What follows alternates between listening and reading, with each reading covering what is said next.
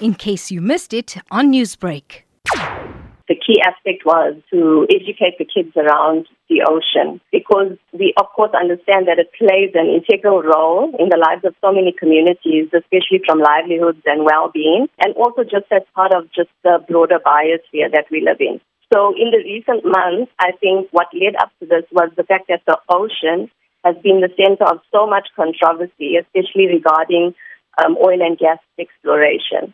We wanted to focus on ocean education as part of this session to create awareness, for one, around marine life, especially sharks, around the seismic surveys that are being used for drilling for oil and gas, as well as the effect that they have on the marine life. The key part with all of this was to make the learners more aware of what they can do to make a difference, to protect the oceans and the part that they can play in this bigger picture.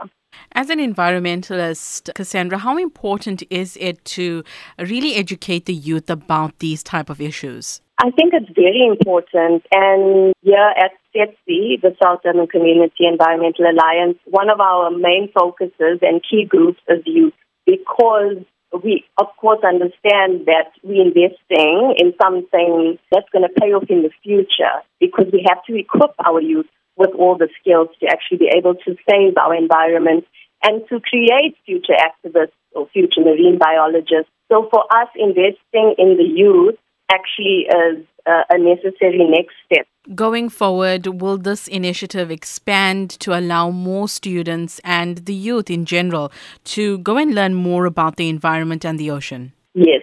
So our aim is to bring on more schools. So we're going to sort of do it within the South Durban area now, try and get more high schools involved.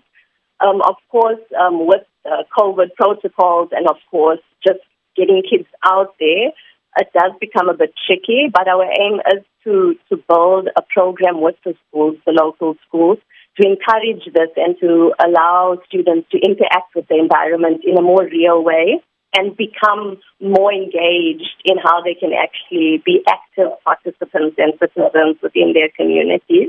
That schedule is being drafted at the moment, so that will be put out on our social media. Our handle is SDCEA.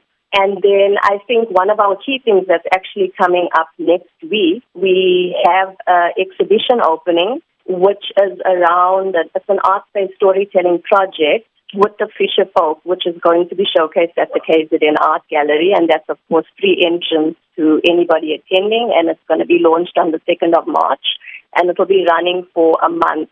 So that would be also a key space where schools can go and engage, and youth engage with how fishermen view the ocean and their relationship with the ocean, and what happens now with oil and gas and all these other aspects that come into the picture, because their livelihoods depend on fish.